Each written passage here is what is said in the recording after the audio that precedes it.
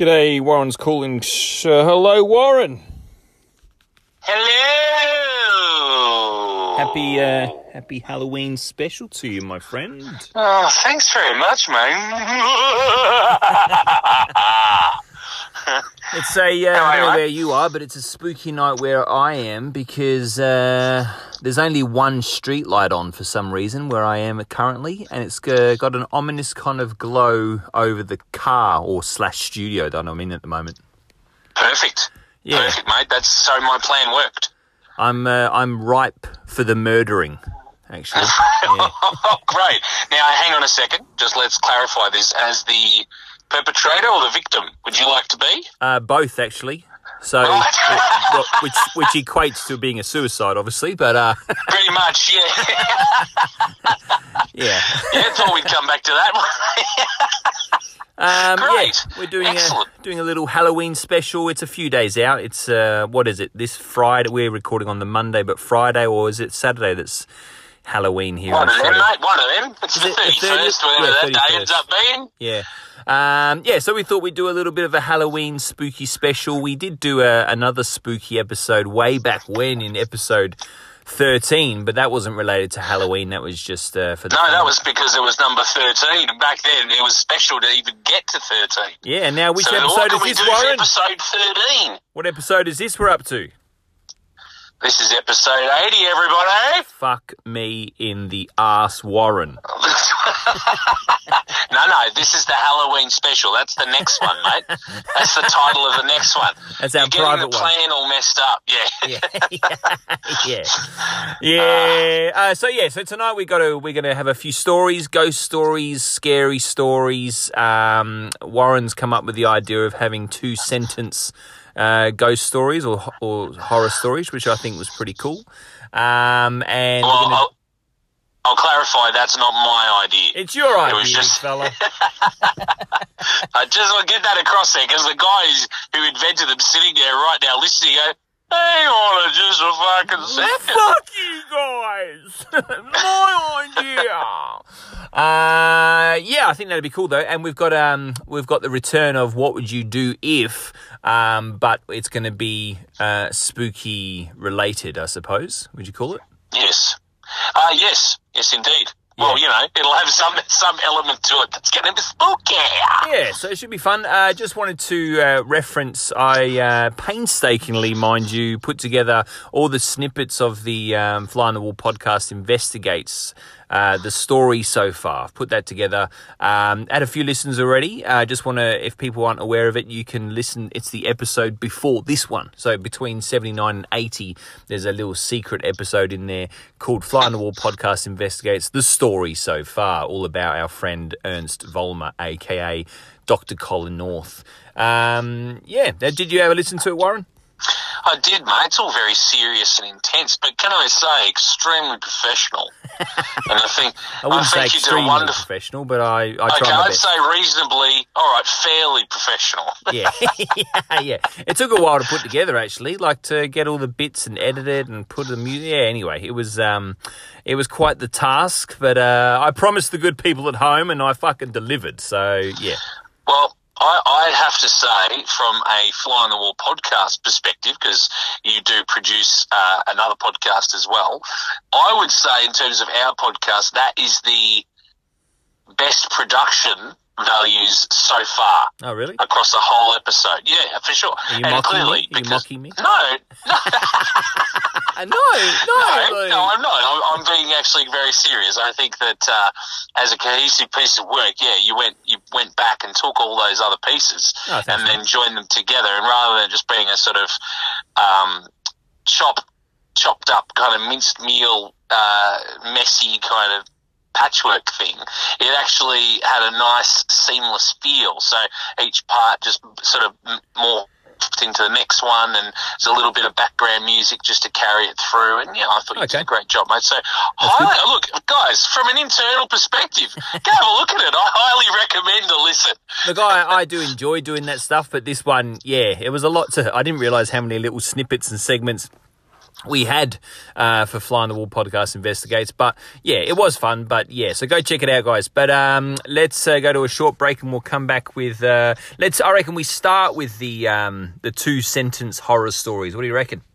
Just get us in the mood, you reckon? Yeah, just to warm us up. A bit excited. Yeah, tickle our nipples. Yeah, exactly. All right, we'll be back in a chicken.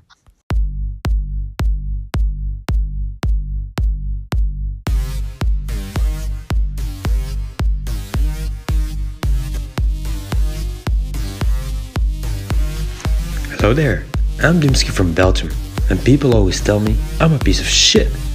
So when the boys at the Star Wars Sessions told me about the Fly on the Wall podcast, I reckoned shit equals fly. So now I found these 2 fucking duds who are even worse than me, and I've finally found something to listen to while I'm masturbating. So to all the listeners out there, stick around.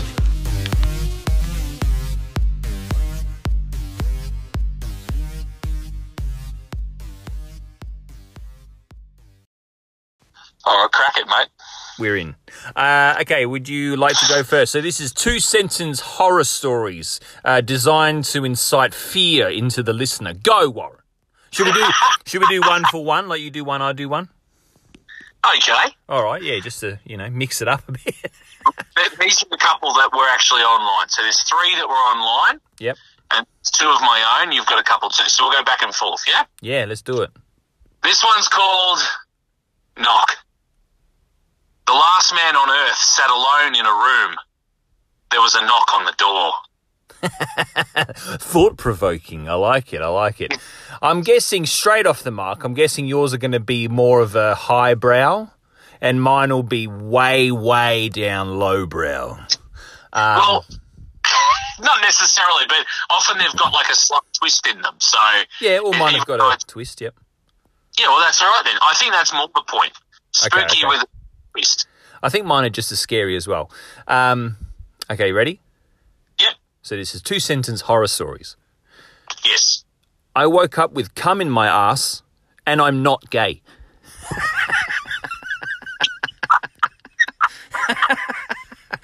Spooky. Well, that was completely unexpected, but shouldn't be surprised. Shooting back over to you, Big Waz. Oh, geez, all right. Now, this has got nothing to do with the tone of this last one. She was stiff and cold in my arms.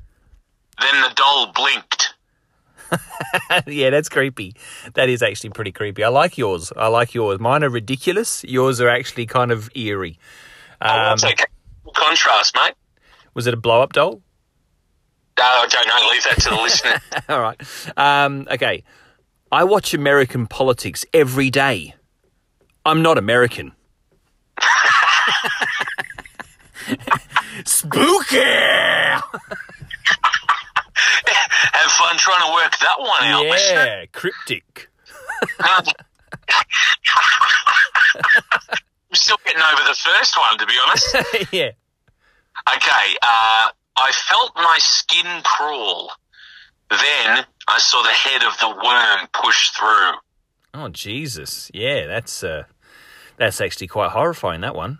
Have you heard the stories, and I believe it's probably all urban legend, of earwigs and millipedes and stuff crawling into ears and then laying eggs and then an infestation of little critters crawl out of people's ears? Have you heard those stories? Yeah, they're true, mate. Yeah, so that's what... You reckon it's true?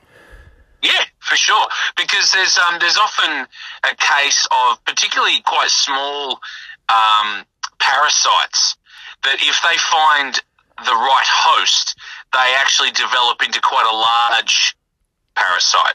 So they might go in there almost barely visible to the naked eye. Oh, okay. But when they emerge, they're actually more of like a millipede or, it's pretty freaky. See, that makes sense if they're that small going in there, but I've heard stories of earwigs and spiders and stuff going in there. And surely you'd know if that was happening. Well, if you're asleep and camping, out in the wilds, or you're on some sort of safari or adventure, and, it was no more than, say, it felt a bit like a mozzie bite on the ear. Yeah. And then it was just it kind of prevailed a bit. Like, it just was persistent. It kept itching a little bit. Yeah. But, you never could really get anything from it. It was just itchy. Yeah, I guess and then so. all of a sudden, one day, you've got a slight swelling, and it erupts, and these fucking creatures come crawling out. I guarantee. imagine. I guarantee we've got a listener out there who, when you tell a story like that, you say, like there's an earwig and it crawled in, and then someone's always got to outdo it. I reckon there's someone out there who go, yeah, well, mate, I was camping and I had a taipan slither into my head and lay eggs inside my fucking head. There's always one. Whose turn is it? My turn? Yeah, it's your turn, mate. Again, so mine not so highbrow, but here we go. Sharp. Everyone in my house has their period at the same time, including me. Spooky! Yeah. Yours have got kind of slight. I think if you could do it as like a bit of like a theatrical performance, performance pieces, right. You could make them like black comedy kind of specials where, there's these little skits and they're kind of spooky but they're funny. That's the one. Okay, yep. Which is probably perfect for Halloween. Yeah, true. This is one of mine. Her mouth was open and the pupils huge with fear. The guillotine blade rose again as her head toppled into the basket.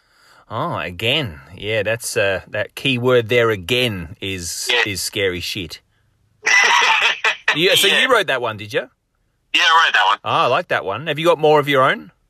I've got one more. Yeah, okay. I'll do my last one. Yep. Now, this is actually another classic urban legend. So this one wasn't written by me. All the others were, but this one isn't. Okay.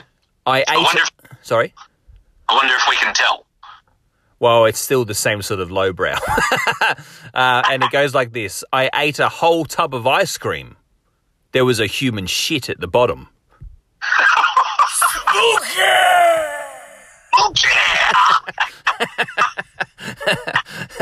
And go, Big Waz, your own written one. Go. Dirt showered down upon the box for what seemed like hours. And then the silence. The silence. The silence. Yeah, it's interesting. I like that one. Very atmospheric. I like that one. Thanks. Yeah. Let's try and do one off the cuff, Warren. I know you love this kind of shit. Where I say a sentence and then you say the finishing line, and then you can start the sentence and I'll finish the line, if you know what I mean. Shit, man. All right, so I'll start. Oh, fucking hell, I hate you.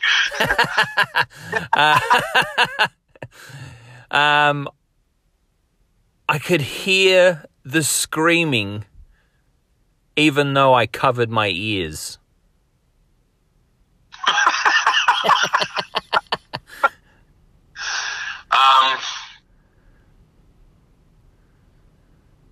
And then I woke up. Oh, that's pretty good. I like that. Yeah, I like that. That's good. That's enough. All right, you shoot. That'll get you past it, Warren. I'm not sure, but...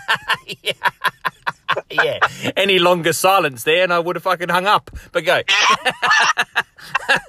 We've lost Warren. We've lost Warren. He's passed out. Okay. I lost my way in the darkened trees of the forest. And at the same time lost my virginity. I think they're getting worse and we better leave them there, eh, Warren? And we'll go to a quick break and we'll come back with more horrific shit. Okay.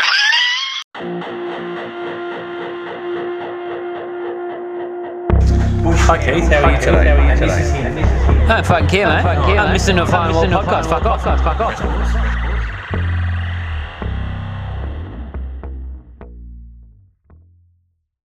So you know how I like to post things on Instagram, Warren? Yes, mate. Fly on the Wall podcast with an underscore between each of those words. I was looking for a Halloween one, and what I thought would be a really cool, scary picture is a pumpkin-type creature carving out a human head. But I couldn't find one. I'm sure that there must be something like that out there somewhere, but I couldn't find one. I just thought that's cool because obviously we all love, well, we don't do it, but in America I know it's big. They buy a pumpkin, carve it out and, cut a scary face into it. I just thought what a creepy thing of this pumpkin-type scarecrow kind of creature carving out the brains of an actual severed head. Well, I guess what they've gone for is you've gone from one extreme to the other. Your 2-sentence horror stories were playful and fun. Yeah. And then, why can't I find a nice picture of a pumpkin-headed horror, murderer carving out a human head? Like, why not? So I think what I'll do is dress up as a pumpkin scarecrow and then cut someone's fucking head off and carve out the brains myself and take a photo for Instagram. What are we going to chat about now, big fella? We've got I've got some bits and bobs. I've got some stories. I've got some when I say true stories, I do have a couple of true stories, but then I've got, stories from friends and family as well that they've heard and that kind of thing. But then I've got some more classic type ghost stories as well. But what do you want to start with? Okay, well, I thought maybe, just because we introed with those fun little 2-sentence. Yeah, they were good. That we just talk briefly about the early days of Halloween and where it came from. I don't know if you looked. Yeah, shoot. I didn't do any research on that, so I'll be all ears. Well, it's fairly short. I tried to keep it abridged, but basically Halloween was originally like a Christian holiday. Okay. It was also known as All Hallows Day or Hallows Eve. Right. And several other names as well. And it's been traced back to I think it does go back further, but it's been the traditions of Halloween have traced back to the late 16th century, dressing up and travelling house to house, reciting verses or songs for food. And often it was by impersonating the spirits of the dead by, dressing up. So it was believed in some European cultures to represent a night where the dead rise for a wild, hideous carnival called the Dance Macabre. Oh, that's cool. So they would actually dress as departed spirits. So I guess that's where that spooky element comes from. And it was a way of both appeasing them, but also driving them away because you're making such a hullabaloo by having this celebration that it keeps them away. Hullabaloo. All right, Granddad. You've got to bring in the old terms occasionally, all right? Hullabaloo. Yeah, it's a good one, yeah. So what sparked it? Was there some reason why they went, oh, you know what? We've really got to scare the ghosts off by dressing up as ghosts. Was there some sort of cataclysmic thing, some catalyst, that started it or what? I think just a practice that I think it was traced back to Celtic. Okay. Practicing of their sort of rituals and so on, where, a lot of that attitude refer back to our dying and death and rebirth episodes back in the 50s there, where we discussed the kind of various rituals across the globe for respecting the dead. And I think this was just one night of the year, probably at a certain date on the calendar, like obviously this end of October, but a certain year where you celebrate and also recognise the spirits of your dead ancestors and also the ones that are still in some sort of limbo. Yeah, right. And then there's, I think, the thought that the Christian church actually took those pagan rituals and sort of slightly adapted it into the more contemporary idea of Halloween without the commercialism. But, the idea that you dress up and have a celebration, make it a celebration and a feast, and something where you mark that occasion, even though it is a little bit macabre, but you mark it in a more celebratory way. So it's got its roots back there, but also the jack-o'-lantern itself. Oh yeah, I was going to ask, what's the relevance of the pumpkin? Well, for the exact same reason. So to almost represent some of these spiritual ancestors. And then some of them, I think it's seen that some of the dead or some of the people that are only recently deceased were in limbo. So you were warding them off and also kind of paying respects to them before they went to either heaven or hell. Yeah. But the jack-o'-lanterns were seen as, I guess, warding them off, representing them, but also warding them off. Which I'm glad they went with a pumpkin, because it wouldn't really have the same sort of ring to it if they got like a turnip or a potato or something. Funny you should say that. Okay, yeah. Because the Irish actually made theirs. A potato. Yeah, they do everything with a potato, though, don't they? They build their houses out of potatoes. Turnip. Oh, turnip. Okay. This particular one, that's where it's, jack-o'-lantern made out of a turnip. Is that because they can't afford pumpkins? Hello to all our Irish listeners. I think turnips were actually a more common, And then also, have you ever heard of this vegetable before? A mangelwurzel. No, but I'd like to meet him. Well, it looks like it's some kind of turnip. It looks like it's like from the parsnip and turnip family. Yeah. It's got the same sort of appearance. But yeah, it's called the mangelwurzel. But it's also known as the root of scarcity.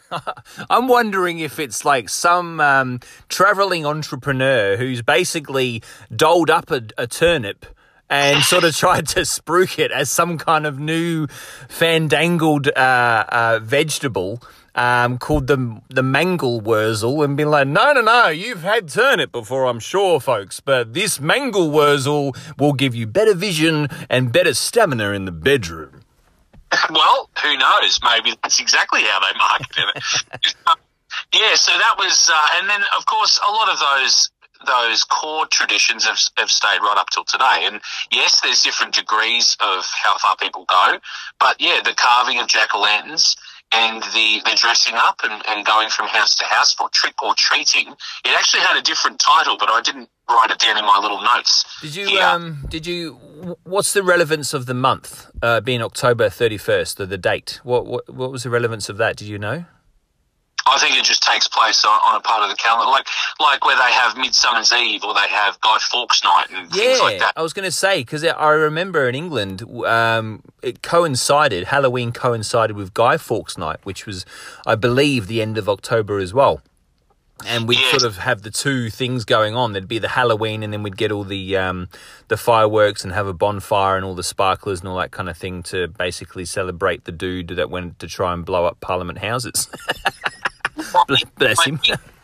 Pardon? Whether it was celebrate that or it was called that, and then it was actually a way of marking a point in the year where I guess the end of October in the Northern Hemisphere is the end of autumn going into winter, isn't it? Yeah, end of fall, yep. Yeah, so I guess it's marking the calendar before it probably got quite uncomfortable in terms of being outside and everything. So you'd have a big party and have a big fire, a big bonfire, kind of purge a lot of the waste and everything and have a celebration, fireworks and so on. So Guy Fawkes Night did become a more popular holiday in England, for example. Yeah, I like it was definitely on the calendar for us. We celebrated it every year. And we'd always have, which sounds very pagan, very barbaric in a way, actually. We'd always make this kind of scarecrow character, which I guess he was the guy. And then we'd put him on a post in the middle of the bonfire and set fire to him. And then the weird part was, like, me and the family and stuff would all take our clothes off and dance around naked around the fire. That was weird. You'll speak to some goddess of evil, wouldn't you? Yeah, it was weird, yeah. It got even weirder when, like, we'd have the sparklers up our ass and, oh, man, it just got pretty wild back in England, let me tell you, when I was a kid. So dear listeners, I'll let you decide where that story blends from fact. But speaking, is that all you've got on the history of Halloween? Well, all I thought I'd refer to, though, just because you did bring Instagram before and you're trying to search for that picture, was a fantastic page that you actually put me onto, my dear friend, called History Cool Kids, which is all one word. Oh, yeah. And it's a little bit of a photo gallery of some Halloween costumes of past, bygone eras. And they were proper fucking scary. Like, yes, okay, it's black and white photography as well. So yeah, it's that's always going to be creepy, especially when it's more sepia. That's creepy. That's right. So look, it's automatically more scary. But if you're interested in history anyway, it's a good page to follow and have a look at, because it's got some great random facts about all sorts of stuff. But this little gallery of the Halloween costumes was good, like, because they've got they're sort of like human dolls, because the masks that they made, look, they were paper mache and, you know, molded from stuff. So they were quite simplistic, but they did look like dolls. Oh, that's so they were a bit funky. There was one that they had, like, it was like they must have been sacks or something on their heads, but they went forward so far that they looked like a long rat's nose. Oh, okay, yep. The way that they painted and decorated them, it looked really spooky in the kind of half light of the picture. Yeah, it does sound creepy. Yeah, there were a couple of really motley, dirty, scarecrow-looking ones where they were just wearing a bunch of bags and they were really filthy. That just looked like they were serial killers hiding out in a cornfield. Yeah. And then there were a couple of others involving masks where, you know, they looked somewhere between like a human baby and some kind of murderous doll. Oh, so, yeah, like the ventriloquist type doll. Yeah, so that Halloween evolved. I reckon I wouldn't have gone out much. Yeah. I would stick it in if I saw them walking around the neighbourhood. But yeah, it was an interesting look anyway, because that's probably early 20th century through to the 20s, 30s, 40s maybe. So what was the handle for the Instagram again there, Warren? So it was History Cool Kids, all one word. So as it sounds, basically, So go check History that out. Cool Kids. Hey, talking of scarecrows and cornfields and such, I don't know if you heard this story. I won't give too much away, but there was, Whyalla, Victoria, Warren, regional Victoria. There was many, many years ago, back in the 60s, I think it was, or maybe even been late 50s, there was a scene of quite the horror scene, a true crime horror scene. I won't say too much, but I basically interviewed the perpetrator, called Arthur Streeton. Arthur Streeton. Okay. And I'll play that now. This is my interview with Arthur Streeton of Whyalla, Victoria, Australia. Is the tape rolling? Yes, it is. Go ahead, Arthur. Okay. It was a long time ago. I think I was maybe 11 or 12. I'm not too sure. But I went and stayed at my grandmother's place. She was a lovely lady. She lived out in a regional area of Australia, in a big old wooden house, beautiful property, with an old cornfield out the back. There was no corn in the field anymore, it was just an old field, but it still had the scarecrow in the middle of the cornfield. A scarecrow my grandmother had made, you know the kind. Just old clothes stuffed with straw and hung up on a crucifix type thing. Anyway, I stayed there for a school holiday. And one night I was fast asleep and I was suddenly woken by the sound of a woman screaming. I was so scared. I called out for my grandmother, but she didn't come to me, and still I kept hearing the woman screaming. I remember shaking so badly with fear, but the screaming continued. I climbed out of my bed and went down the stairs calling for my grandma, but still she did not come. I took hold of the hatchet that was by the wood pile. We used the hatchet to cut up the wood for kindling for the fire in the big old wooden house. I went outside and the screaming was more intense. I followed my young ears and I could tell it was coming. The screaming was coming from the cornfield. I walked out into the cornfield, shivering with cold and also with fear. The hatchet held firmly in my hand. I continued to follow the screaming, and it got louder and louder and more intense. Tears filled my eyes. I was only young. After a little while, I found what was screaming. A scarecrow in the middle of the field screaming at me. I took the hatchet and I swung as hard as I could. And I hit it hard, and then I struck it again. And the screaming intensified even more. I just kept swinging the hatchet again and again and again. And then I started to scream. After some time, the screaming stopped, and I fell to my knees. I don't know how long I was there, but I remember crying so much that my chest and my heart and my throat hurt. Finally, I picked myself up and ran back to the big old wooden house, climbed into my bed, and fell asleep. In the morning, policemen stood above my bed and took me by my hand and led me into the cornfield, the old cornfield behind the big wooden house.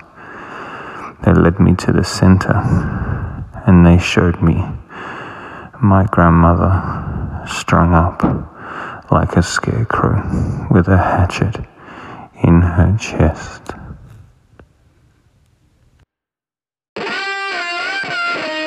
It's the Fly on the Wall motherfucking podcast.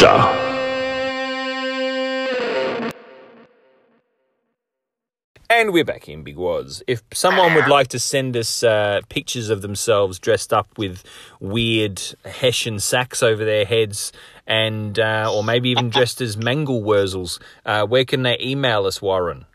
They can email us at theflyonthewallpodcast11@gmail.com.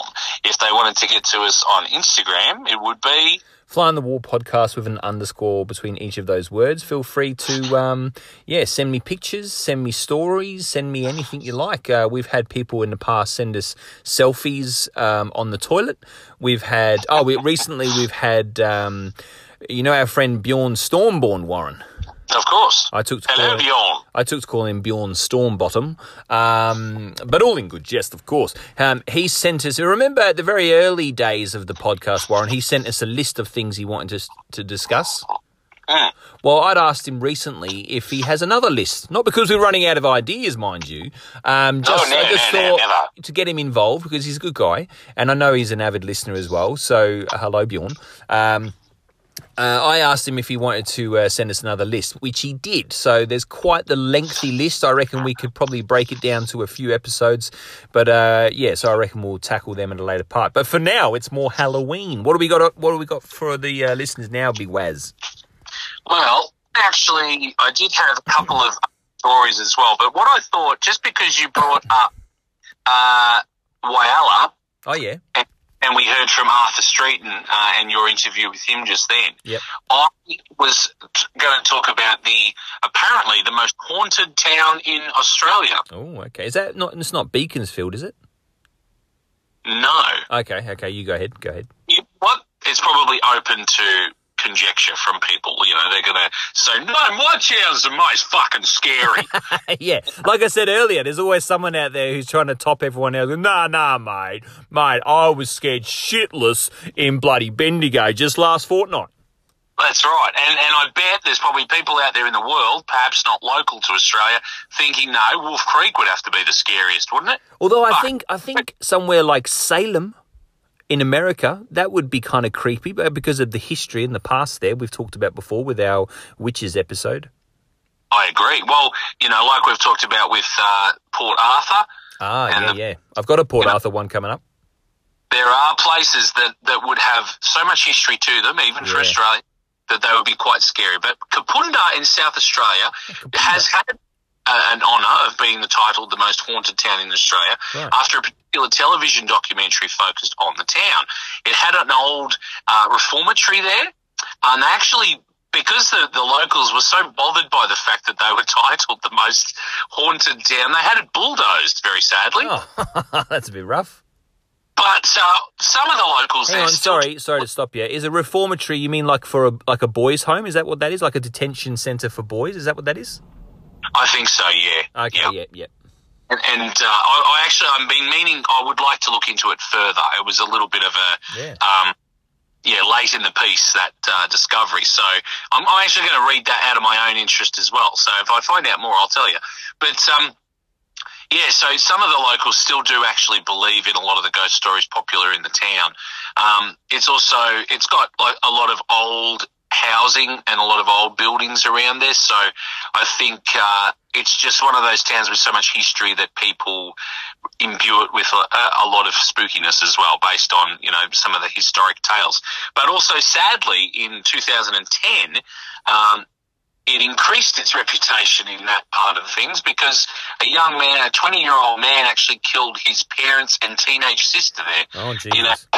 Manic triple murder in the town as well. And I think, as far as it's actually quite remote and quite small, the fact that it's had a triple murder there with that reputation certainly doesn't help to dispel that myth around. I'm kind of curious. Like, Australia has many ghost towns, mainly based around the loss of industry, gold rushes that have come. Yeah, yep.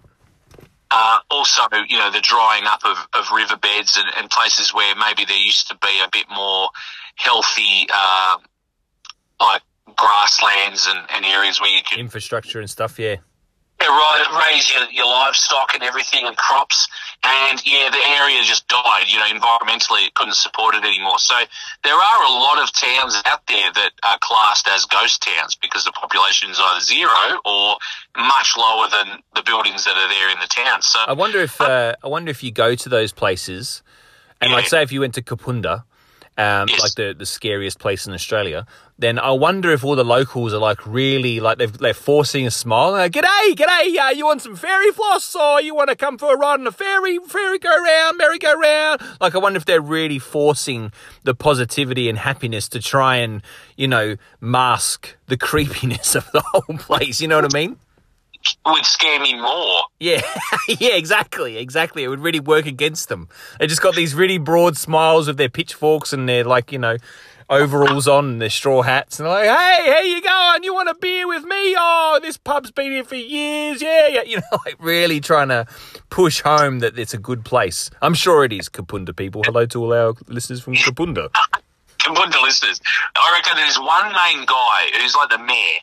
And he's really trying to improve the name of the town. Yeah. But it's quite clear that all he's doing is adding to the spooky kind of background history of it. He's always present in every building that a tourist shows up in.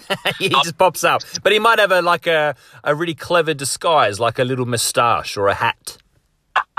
Yeah, he's like, no, I've been the station master here for 25 years. Yeah. You look remarkably like the post office master as well. Right. The general store owner, he runs the tavern. Yeah. He also runs the hardware store down the street. He runs the petrol station. He's the local lady of the night. He works at Jezebel's, the brothel. I've got this... Look, I've been to, a couple of little not backwards, but little very quiet country towns in the past. And the thing you tend to find, and this is the spookiest part of these kinds of towns for me. You go into like a roadhouse or a petrol station, a gas station, and it's quite a large store. It probably was built there in the 50s or 60s. Yeah. Quite big, like the size of the building when you walk in. It's got that 60s feel. But they often don't have a hell of a lot on the shelves, do they?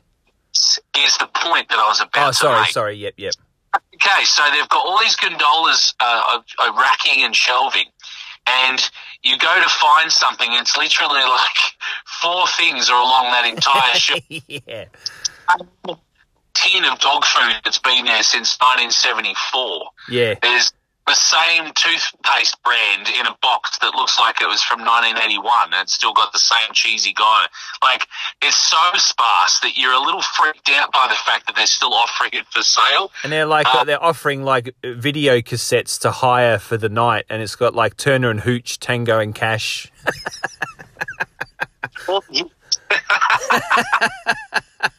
But yes, that's Kapunda and many other places in Australia, no doubt. What was that? You know, a few years back, Warren, I think it was 2004 when you and I went away for like a dirty weekend together, and we went up to Sydney on a road trip. Where did we stay? We stayed at a place. Was it Eden or somewhere like that? We stayed at this little country town. We camped. Do you remember? I remember the town, but it wasn't Eden. I remember that. Oh, okay. Did it begin with A? It might begin with A. Anyway, but do you remember we went to the cinema there? Yeah, yep. I can't remember what we saw. Do you remember what we saw? It was a samurai movie. Oh, okay. Okay, like a Jet Li samurai type movie, was it? It was actually one of the greats. It was one of the classic actors of samurai movies. It was the blind samurai. Oh, okay. But I just remember the are you there? Yeah, I'm here, mate. Oh, sorry, the phone made a weird noise. I remember the old cinema house was like, yeah, it was quite an eerie place. It had that really old wood and leather sort of smell, like a bondage parlour, you know? I can't say I've had that smell in my nostrils. Don't lie, Warren. Yeah. You run one. But it was a strange old place, a theatre house. It actually had a bit of charm, though. I must admit, I quite liked it. Yeah, I liked it too. I like being scared, so it was kind of a creepy feeling in there. But you know, your hand on my thigh really reassured me. Yeah. Well, I always make sure to try and make you feel as comfortably physically as possible. Your whiskers in my ear, that was really comforting. Well, what I said to you, what you like, and this is kind of, it both excites you and scares you, I've found, is that because of the movie, it was in subtitles, and you wanted to kind of channel the blind samurai. Yeah. And I said, all right, okay, well, just keep your eyes closed. And what I'll do is I'll tell you what happens throughout the movie. But just really close to my ear, like, yeah, really So the samurais, they got their swords out, Luke, and they're wearing these little skirts, and it looks good. and then chop again. Yep, he's killed them all. Yeah. No, it was a great night. All right, we'll have another little short break, and we'll come back with some actual scary stories. With some spooky stories. Okay, I'm gonna tell y'all, I just woke up, so I'm gonna try to make this sound good. Hold on. Good morning from the Ozarks, Missouri. This is Emily, and you're listening to Fly on the Wall podcast. Stand by for dead air.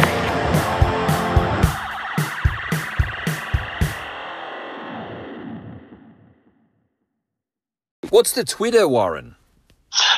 Oh, absolutely. If you want to find us on Twitter, it's at Fly on the Wall PO1. How is the Twitter sphere going? Yeah, it's climbing up steadily, mate. Steadily. Nice. We're actually almost at 660. Oh, lovely. That's kind of where we are with the Instagram too.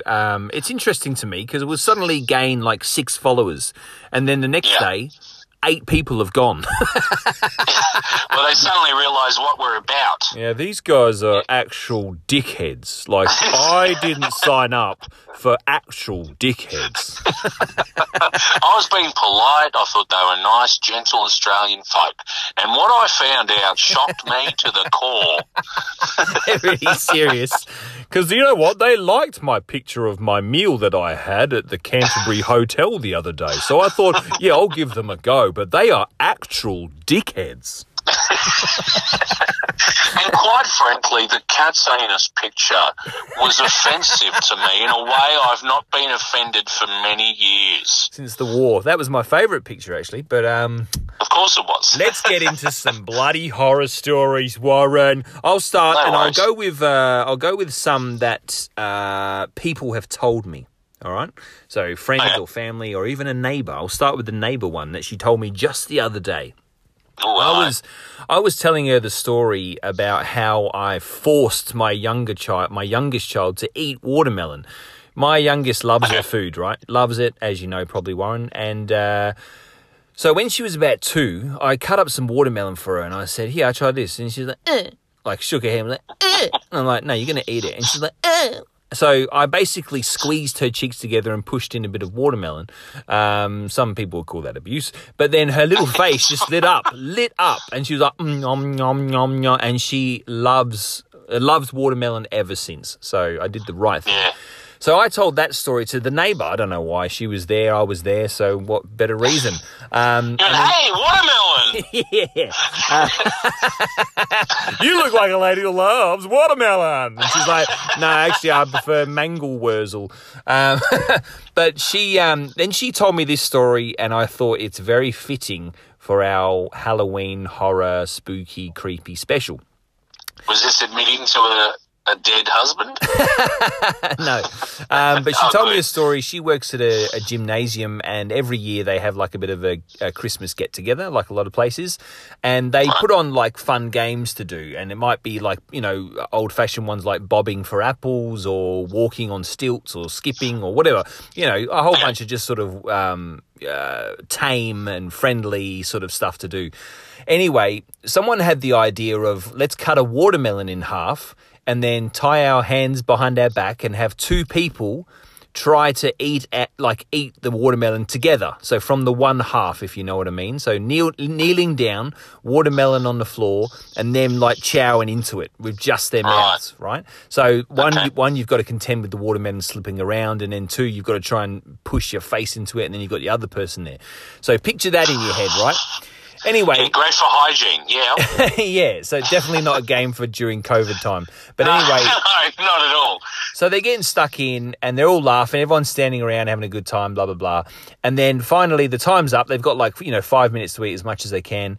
They stand up, and they realise there was a girl and a guy doing it. They realise the girl has got a severe blood nose, and it's been dripping down her face and obviously into the watermelon, and they've been eating it.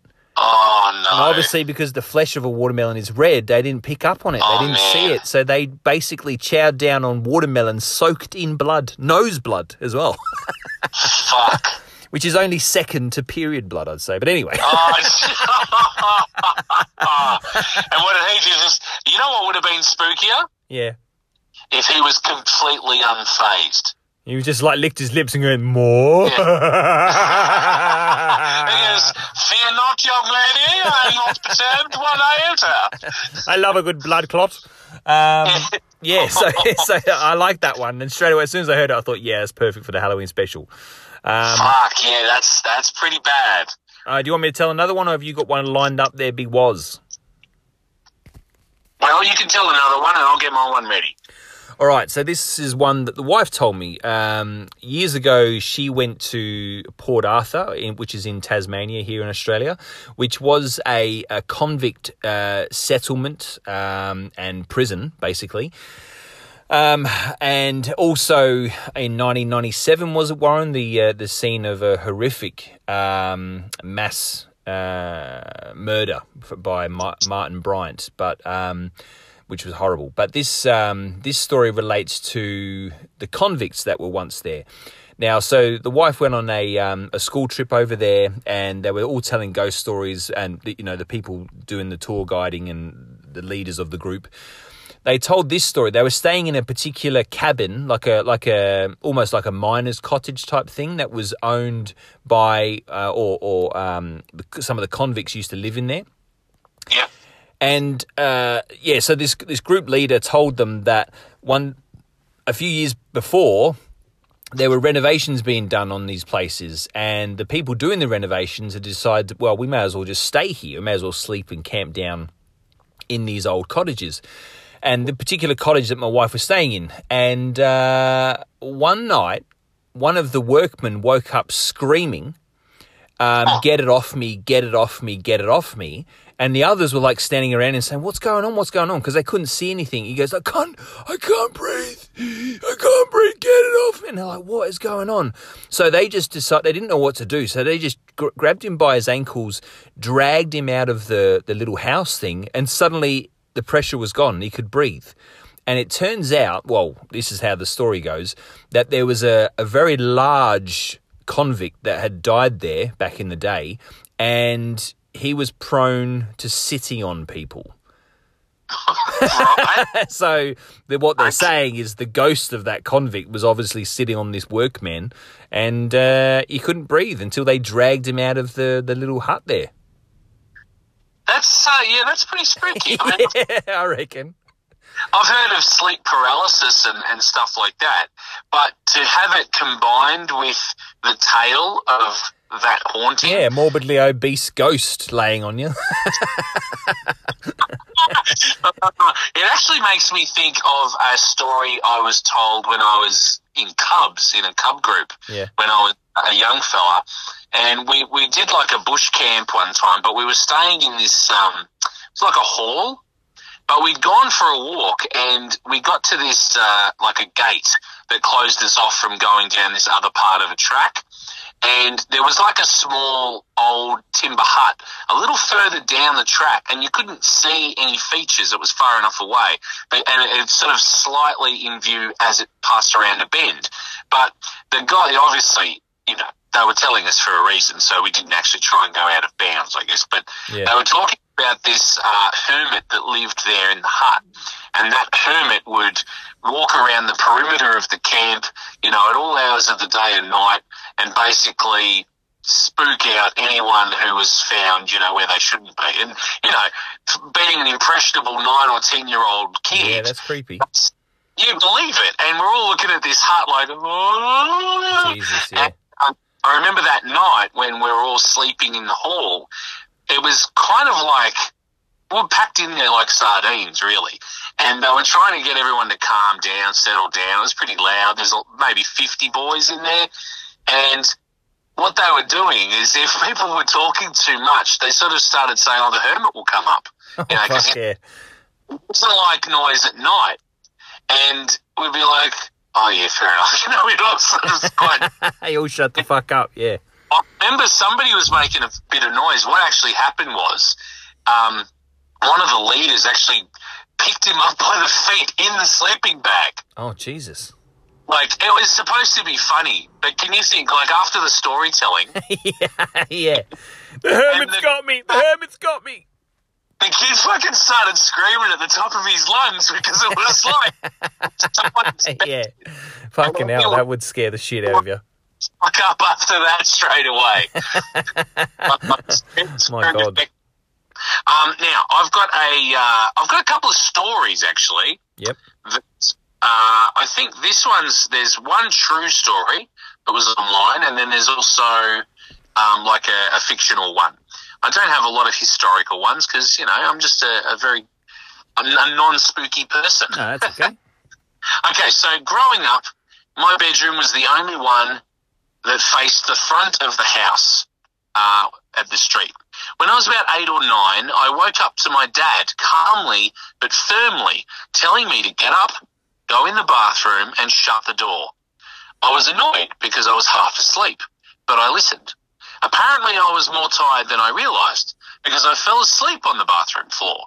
The next morning I asked my mum what had happened. She seemed oblivious and confused. I looked at my dad like she was crazy and I asked him why he'd woken me up. He denied doing it. I was becoming frustrated to the point of tears, but I ultimately let it go. Fast forward to college. I was home one break and I decided to ask again. I'd thought of that night off and on for years and it still bothered me. This time my dad goes, I was wondering if you even remembered that. Turns out that a lot of houses on our block were being vandalised and robbed all those years ago. Someone had broken into the garage and was inside the house. Oh. My room was partially over the garage. My dad had heard what had happened and quietly had woken me and got me to safety. They were called, police were called, the guy ran, he was never caught, but they didn't want to terrify their kids, so they never told them what happened. Jesus. So they all had this memory of being woken in the middle of the night and told to hide in the bathroom. Yeah. Never ever knowing why. Which wow. I think is spooky in itself. Like, that's not the spookiest story, but it's the idea. Like, imagining it as a kid. Yeah, that's right. Yeah. Having this memory where your mum and dad have denied it, like, every time you've asked, they're just like, no, I don't know what you're talking about. I have no idea. Because they didn't want to freak the child out, but in their own way, kind of scared the shit out of you anyway. That's why, like, I tell the kids that I'm actually a circus performer when they've walked in with me with, like, a ball gag in my mouth. I'm just juggling balls. They're not very used to it, so now they're just like, Dad's practicing again. Yeah. Why have you got a tail, Dad? Have you got a tell? Because I've got another, like, short story.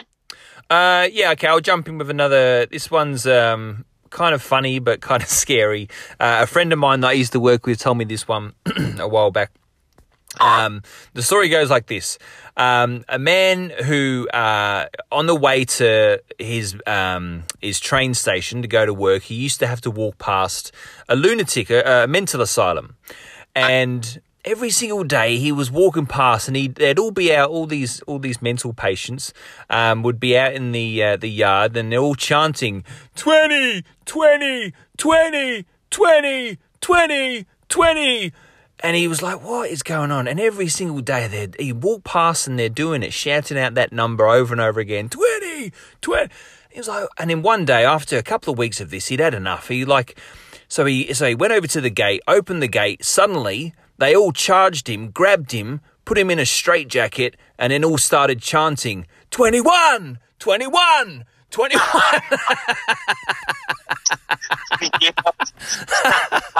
I like that one. Yeah, that's good. Anyway, over to you. Oh, fuck. That's good. I like that. Simple, but... and it would be scary. Imagine being grabbed by a bunch of lunatics and then put in a straitjacket. Anyway. This one's called I Sat on the Bus, and it's by an Isaac Cook, and it was written in 2015. I sat on the bus on my way to school, listening to music and paying little to no attention to the other students. At one of the stops, my mind snapped back to reality. I looked towards the small house. Tommy's house, I thought. A hand slipped through the drapes of the window and waved the bus driver to move on. Oh, he's sick, I thought, paying no large amount of attention to the situation. The day flew by. I watched the local news channel after school, and what I heard paralysed me. Tommy's entire family was murdered that day by an unknown suspect. After hearing this news, I moved back up to my room and quietly fell asleep. The next day, I sat on the bus. We drove past Tommy's house, and the bus driver, unaware of Tommy's family's fate, stopped at his home. I was about to get up and explain to her what had happened, but something caught my eye. A pale hand slipped through the drapes of the window and waved the bus driver to move on. Oh, Jesus. I sat on the bus, terrified. Wow. And that's the end. Yeah, that's a creepy one. I like that. That's not too bad, is it? Yeah, that's not bad. I've got another one this is another mental hospital one. From Bartonville Mental Hospital in Illinois comes the story. I think you'll like this one, Warren. It's kind of sad, this one. Comes the story of Old Book. This patient assisted in the burial of many other inmates and was known for wailing pitifully for their deaths.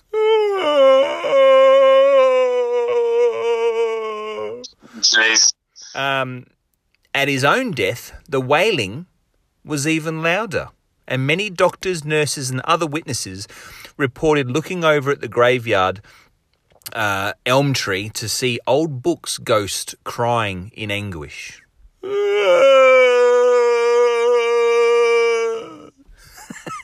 think anything spiritual like that making a sound would terrify the fuck out of me. Yeah, absolutely. Have you got another one? I was actually just going to talk about a historical ghost story. Okay, yep. So not much an actual story. This is about the Bell Witch. Have you heard of the Bell Witch? Rings a bell. I didn't even mean that. I just suddenly was saying the words and saw the comedy genius in it. Yeah. You can ring my bell. You can ring my bell, my bell. Remember that song? Yeah, that's not the sickest song you could have thought of with bells in it, is it? Yeah. Go. Okay, so the Bell Witch is actually, I think it's quite a well-known tale in America, but it also influenced a few more modern tales, apparently, like Blair Witch Project, etc. So, like most supernatural stories, certain details vary from version to version, but the prevailing account is that the Bell Witch claimed to be the spirit of Kate Batts, a mean old neighbour of a Mr. John Bell, who believed she was cheated by him in a land purchase. On her deathbed, she swore that she would haunt John Bell and his descendants. The story is picked up by the Guidebook for Tennessee, published in 1933 by the federal government's Works Project Administration. Betsy Bell, Queen of the Haunted Dell. So it's the human interactions with the spirit date all the way back to 1817, and I think it was given a little bit more weight and believability by former President Andrew Jackson, because he was quoted as saying, "I had rather face the entire British Army than to face another night with the Bell Witch," after some of his troops had spent a night at the Bell's farm. Wow, that's creepy, isn't it? Yeah, sort of known for wailing, the clanging of bells, the rattling of bones together, tapping on windows, all that stuff that you think, I guess, during the daytime you go, oh, yeah, whatever. But, yeah, in the depths of the night, with no practical explanation, it would be quite terrifying. And particularly if scarier. As well, it would be fucking scary as fuck. Because, if you remember the Blair Witch Project we watched it not so long ago, actually. Oh, there you go. And it's very effective in its minimalistic elements. It's more the story. It's more the background, the history, and then the setting itself.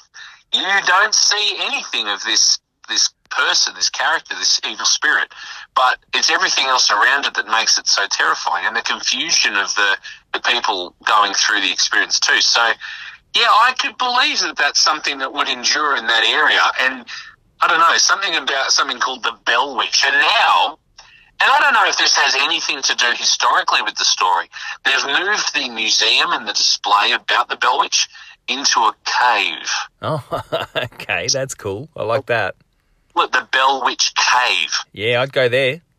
Yeah, exactly. Because as you hear it, you go, oh, yeah, I wouldn't mind checking that out.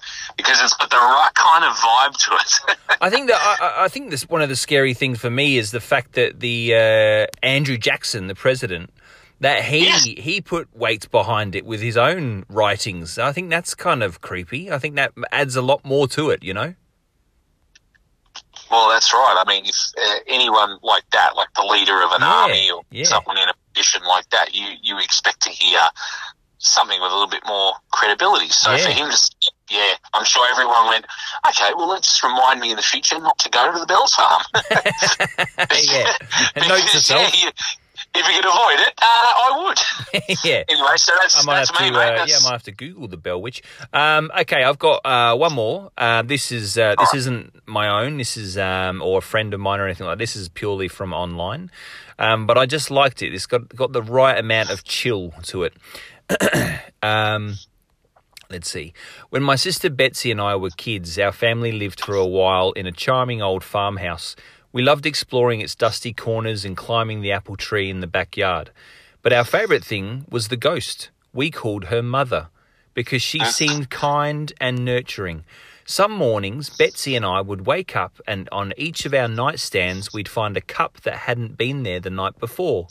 Mother had left them there worried that we'd get thirsty during the night. She just wanted to take care of us. Among the house's original furnishings was an antique wooden chair, which we kept against the back wall of the living room. Whenever we were preoccupied watching TV or playing a game, Mother would inch that chair forward across the room towards us. Sometimes she'd manage to move it all the way to the centre of the room. We always felt sad putting it back against the wall. Mother just wanted to be near us after all. Years later, long after we'd moved out, I found an old newspaper article about the farmhouse's original occupant, a widow. She'd murdered her 2 children by giving them each a cup of poisoned milk before bed. Then she'd hanged herself. The article included a photo of the farmhouse's living room with a woman's body hanging from the beam. Beneath her, knocked over, was that old wooden chair placed exactly in the centre of the room. That's very good. I like that. That's creepy. And as soon as I said Mother, you probably thought of that movie. Mama. Which is called Mama. I love that Yes. movie. I reckon that is it. Obviously, and you're probably the same. Being, wise old dogs that we are now, it takes a hell of a lot more to impress us or scare us with a movie. But that one, I think that came out like 2014, 2015. That one definitely got me. That creeped me out, that one, Mama. Well, I think once you know that there were children involved and they were essentially, it was inexplicably like that they were alone for a number of years. Yeah. And you had no other reason to believe anything else was there looking after them. Yeah, like there were a lot of elements to that had you on edge, and then that dawning realization about the spirit there. Plus, I think any kind of humanoid form that runs at you on all fours is fucking scary. You know what I mean? That goes without a doubt. Yeah, absolutely. Excuse me. Let's have another break and we'll come back with what would you do if? What do you reckon? Well, yeah, sounds good, mate. Sounds great.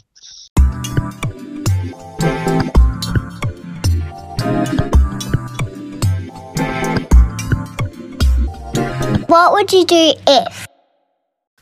Okay, so this is What Would You Do If? Basically, this is a little funny segment we've put together where I ask a question of Warren, what would you do if da-da-da? And Warren asked me a question, what would you do if, etc., etc. Yeah. So you can go first, Big Waz. Okay, mate. Well, pretty much what I've done here is just put Halloween there as the time of year that it's happened. Okay, yeah. Okay? Right. So we're approaching Halloween. It's about, let's call it maybe 5 years from now. Right. All right? And what you've done is you've set your sights on a target. Like you really like the Mustang Fastback that you've always really liked. You've always liked. Is that the one that is the Mustang Fastback? Yeah, my favourite vehicle, yep. Yeah, that's a vehicle. Yeah, that's right. Okay, so you've saved up. You've scrimped and saved, and you finally put yourself in a position where the missus has said to you, yeah, you know what, you should go out, and get it this weekend. It's Halloween this weekend, and all the people will be out and about, dressed up, going around. How cool would it be to have your black Mustang Fastback and do... Yeah, that's right. Like, put some cool little, flags on it, like little spooky flags and a skull on the bonnet, and just take it out for a cruise. I don't know about that, but I know what you mean. I'll keep you pretty classic, mate. Pretty classic. We're getting into the spirit of things, all right? Yeah. It's all right. It's a real skull. Anyway. Yeah, that's better. I like that. Yeah. So you've scrimped and saved, and you've purchased it during the week. And you're like, Saturday morning, I'm going to take it out. It's going to be fantastic. Yeah, and you got it all set up. You've got some cool lights on there. You've done a few fancy little things, but they're all classy. And yeah, it's literally the first weekend that you've owned the car, so you're really set for a big weekend. Now it's late on the Friday night. Sorry to interrupt. The level of excitement I have in my person right now is unbelievable, Warren. You've really set the scene. I've got tingles. Oh, really? Yeah, I really like the idea of being in that car. Okay, that's good. Okay, so it's late on Halloween night, right? It's been trick or treating night, and you've actually been surprised. No one's No one's, thrown a little bag of flour at it. No one's egged the car.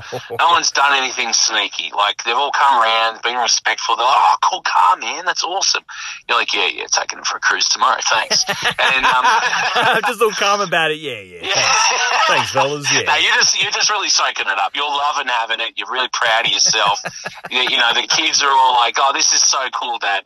And during the night, you hear a bit of a disturbance, right? And you've had lots of head turns that day, just bringing it home, getting it organised, getting it off the flatbed truck or whatever, and getting it. There's been lots of people just come down to the end of the driveway, and they've walked over the crest of the hill and caught a bit of a look at this beautiful classic car. They're like, man, he's done all right. That's awesome. Anyway, so you hear this disturbance in the middle of the night. And you're like, your first thought is, your eyes open, you're like, oh shit. The car's out there, the fastback's there. I'll fucking go check it out. So you grab your baseball bat or whatever, or you just go out there in your jocks. You run out to the car, you got like your torch, you're flashing it around. You can hear like noises, but you can't work out exactly what's going on. You can't see anyone like in the car. And you can't see like a group of people or anything causing trouble. Anyway, all of a sudden, you look to the back, and somebody is fucking its exhaust. Well, I'd be straight away, I'd be like, what, sloppy seconds, mate? I've already been there. That's what you say. You totally chill. You're like, mate, I don't blame you. That's my cum you're feeling in there, mate. So the joke's on you, buddy. So what would you do? But then I'd kill him and his whole family. Hence the skull on the bonnet, I suppose.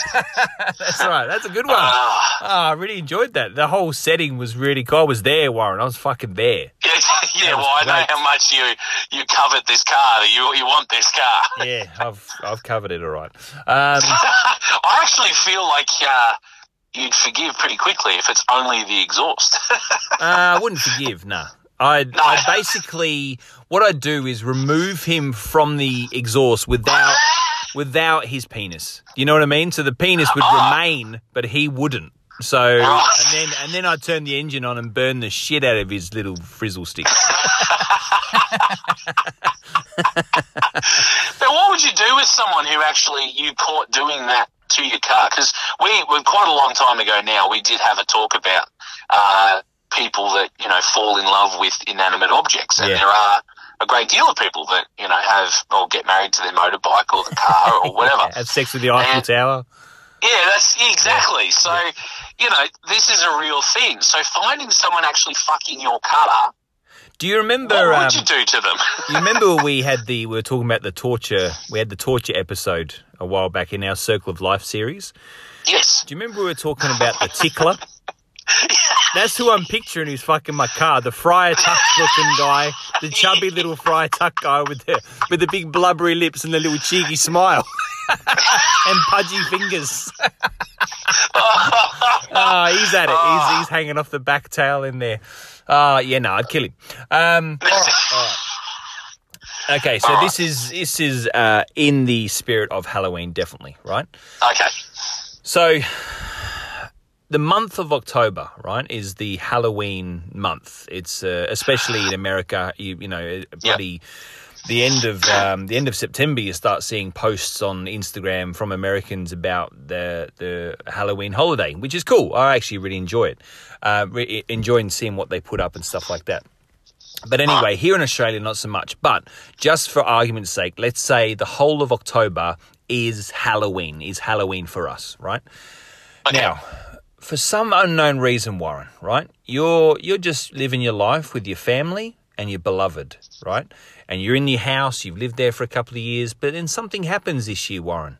October 1st happens, and it's Halloween month, right? And the first thing that happens is you go to the toilet and you get your old fella out to do a piss, and you suddenly hear in the walls, and it scares the fucking shit out of you, obviously. And you're like, what the? And you straight away think, oh, it's one of the boys. It's one of the kids. It's, fuck, what was that about? Anyway, so and because it alarmed you so much, like when you heard the laughing, you quickly tuck away your cock again. But then you think, oh, bloody kids, they're up to something. They've got speakers in the walls or something. So, again, you get your cock out to do a piss and then... and you're like, what the fuck? And you go outside and go out to the rest of the family and go, what's going on? And everyone's looking at you bemused, like, what? You go, what's going on? Every time I'm trying to go to the toilet, someone's, what's going on? And everyone was just shocked. Everyone's just like... Dad, don't know what's going on.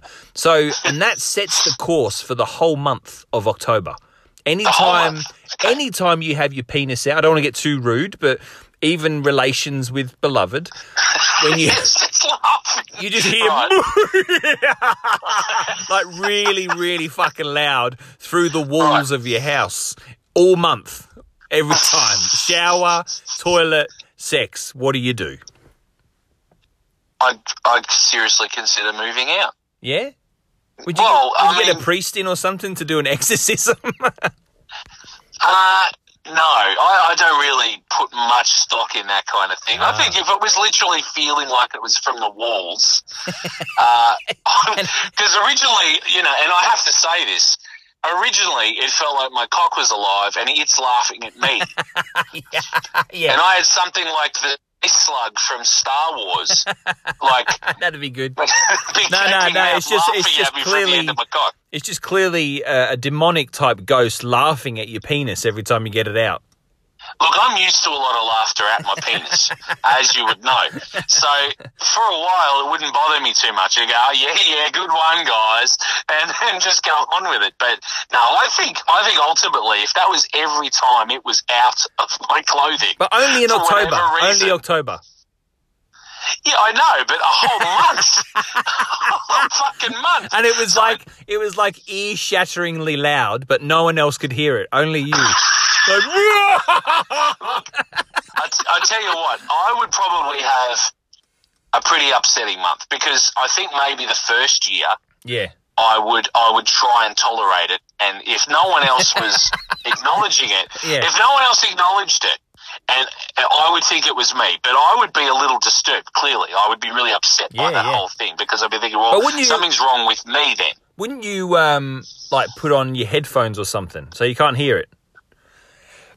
You can just hear Metallica while you're doing a piss. I'd probably start doing that, particularly if everyone had said they didn't hear anything at all. But then I'd probably start trying to work out strategies. Yeah. Somehow it just crackles into the frequency. It goes... no matter what you do, you can't avoid it.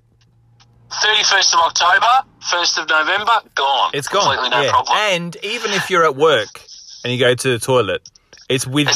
It's like this really weird demonic kind of possession, like you're possessed for that month with this laughter at your penis. The cock devil. Yeah. Look, I think in the second year. So even if I'd learnt to manage it for the month of October in the first year, as soon as it came back on the 1st of October on the second year round, I'd be like, oh, fuck, Here we go again, yeah. No. And I would have every idea that it was going to be then for the full month. So... Do you reckon you'd be scared or find it funny or just frustrating? Or all of the above? I think I'd be scared. Yeah. I don't know about frustrated. I mean, you can overcome a lot of things. It'd put you off your game a bit if you're getting jiggy with it, Someone laughing at you the whole time. The entire act, yeah. I definitely don't think I'd be performing very well, that's for sure. But I think that, because this is now happening anywhere I am. Yeah, so exactly. I'm guessing I'd have to get a priest to exorcise my dick. Yeah, that's right. That's right, yeah. Which, I mean, if it was a Catholic priest, I'm sure they'd be lining up to do it. I was about to say something along those lines, but yes. There we go. Okay. That's it. You know what I'd do? Ultimately, yeah, I'd probably do what you guys did on Guy Fawkes night. Yep. I'd tie it to a stake and I'd fucking set fire to it. Fire to your cock. to try and exorcise the evil spirits and to buggery with the consequences. No, but if you invite us all around, we'll make a night of it. It'd be nice. Well, you said you like to get naked and stick sparklers up your ass, so we're all kind of in the same vein of behaviour. And on that note, we'll go to a break and come back with final thoughts. Don't be a puss. A little dark humor never hurt anyone. So join me in listening to my favorite, hilariously offensive two Aussies, Fly on the Wall podcast. This is Secret DeVos, and I approve this message. G'day, Toby. What do you think of the show, little man? I really enjoyed it tonight, actually. I tuned it on a couple of weeks ago and I caught that episode and I had a good old laugh for sure. And then, subsequently after that, I had a couple more listens and, look, you guys are a right couple of pair laughers, that's for sure. Oh, cheers, Toby. That's really nice of you to say so. Did you end up giving us a review or a 5-star rating or anything like that? Yeah, after the first one, I went straight to Apple and I put a 5-star rating. I said, I love these guys. I love them. They make me laugh. They make me cry. They make me happy to be alive. Oh, that's really sweet, you little prick. So what is? People can go on iTunes, can they? Oh, fucking anywhere. You can go anywhere. iTunes, Google Podcasts, fucking Stitcher. There's Radio Public. There's, what else is there? There's Anchor. There's Spotify. There's everything you can imagine. Give it a try on any podcast platform, and I'm sure you can find it there.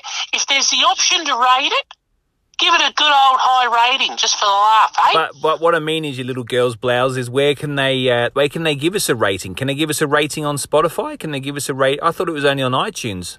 Yeah, it probably is, but, I'm just saying, have a look anyway. Well, get your facts straight, you little fucker, before you come on my show, all right? Final thoughts on tonight's show, Big Woz. Oh, g'day, I'm glad he left. Yeah, he was a bastard.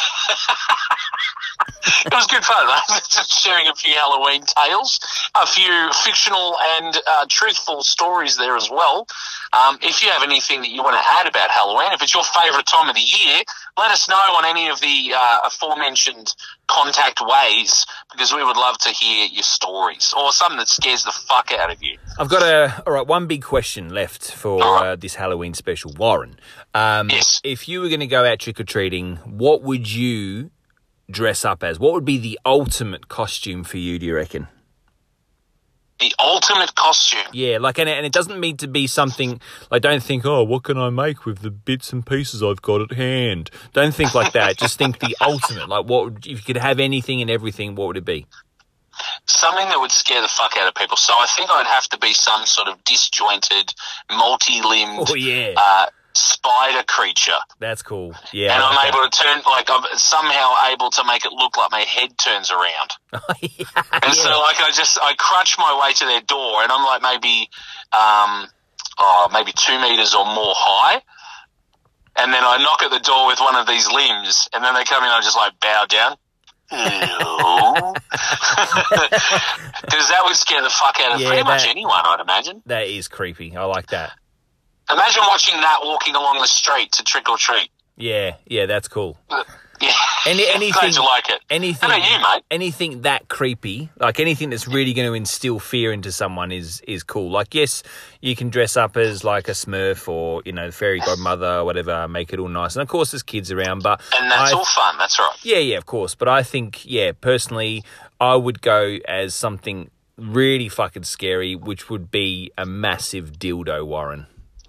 It would be terrifying. Just run at people, and have a little control device in my pocket where I squeeze it, and all this white goopy foam comes out the top of it, and I just run at people and just jam it at people, knock down their doors like an old siege weapon, castle siege weapon, and just charge at people with it. You've actually given this quite a lot of thought. Yeah, absolutely.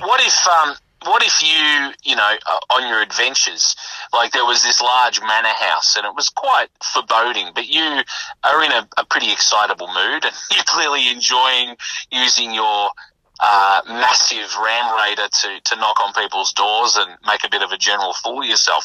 You go to this door, and it's answered by a guy dressed as a massive asshole. Oh, that's cool. Match made in heaven. Yeah. Yeah. Yeah, would you give him a big hug? Yeah. Yeah, absolutely. I'd be inside him within steaming minutes. white foam, you little fuck. Yeah. Nah, in all honesty, I reckon, and it sounds really simple, I really like doing the creepy thing, but I actually quite like the idea of being just like a gorilla. So, like, no one knows who I am.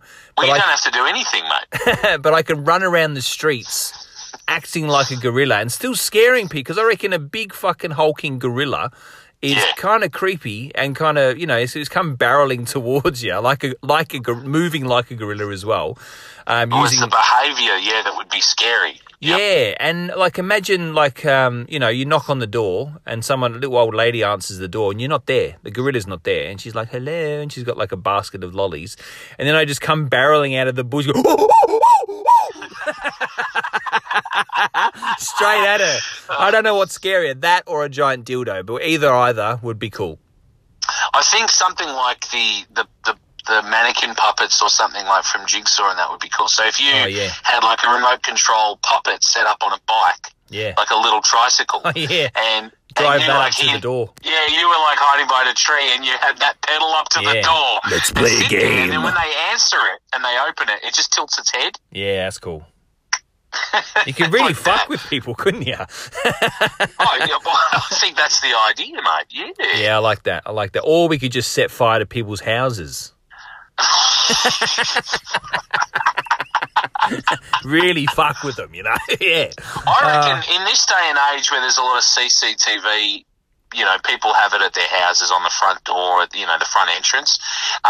You don't have to do anything that's actually damaging to freak people out. And there's a little bit of, you've got to use your imagination and be patient.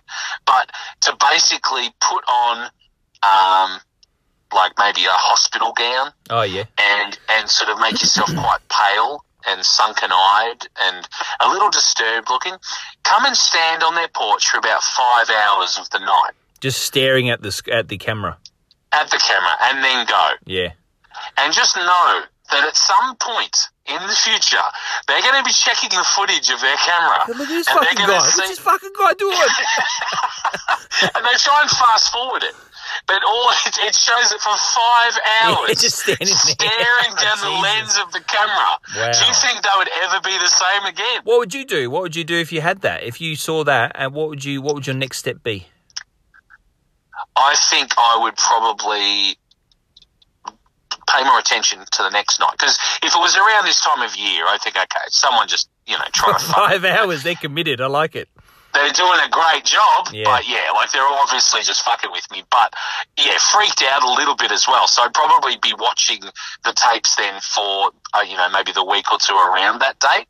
And if they weren't there again, I'd be like, all right, it was just someone dicking around. But if there was some other if there was one other occasion where they did exactly the same thing, I'd be like, okay, that's a bit fucking weird now. They're committed to a point where I find that disturbing. Yeah. I'm going to have to, stake out the entranceway. Would you call me and the boys up and we'd just wait for them in the bushes? Or would you call the police? I do like the idea of, reciprocating the fear slightly, yeah. Oh, yeah. For sure. Yeah. Yeah, dressing up as, I don't know, just hooded. Like sexy nurses.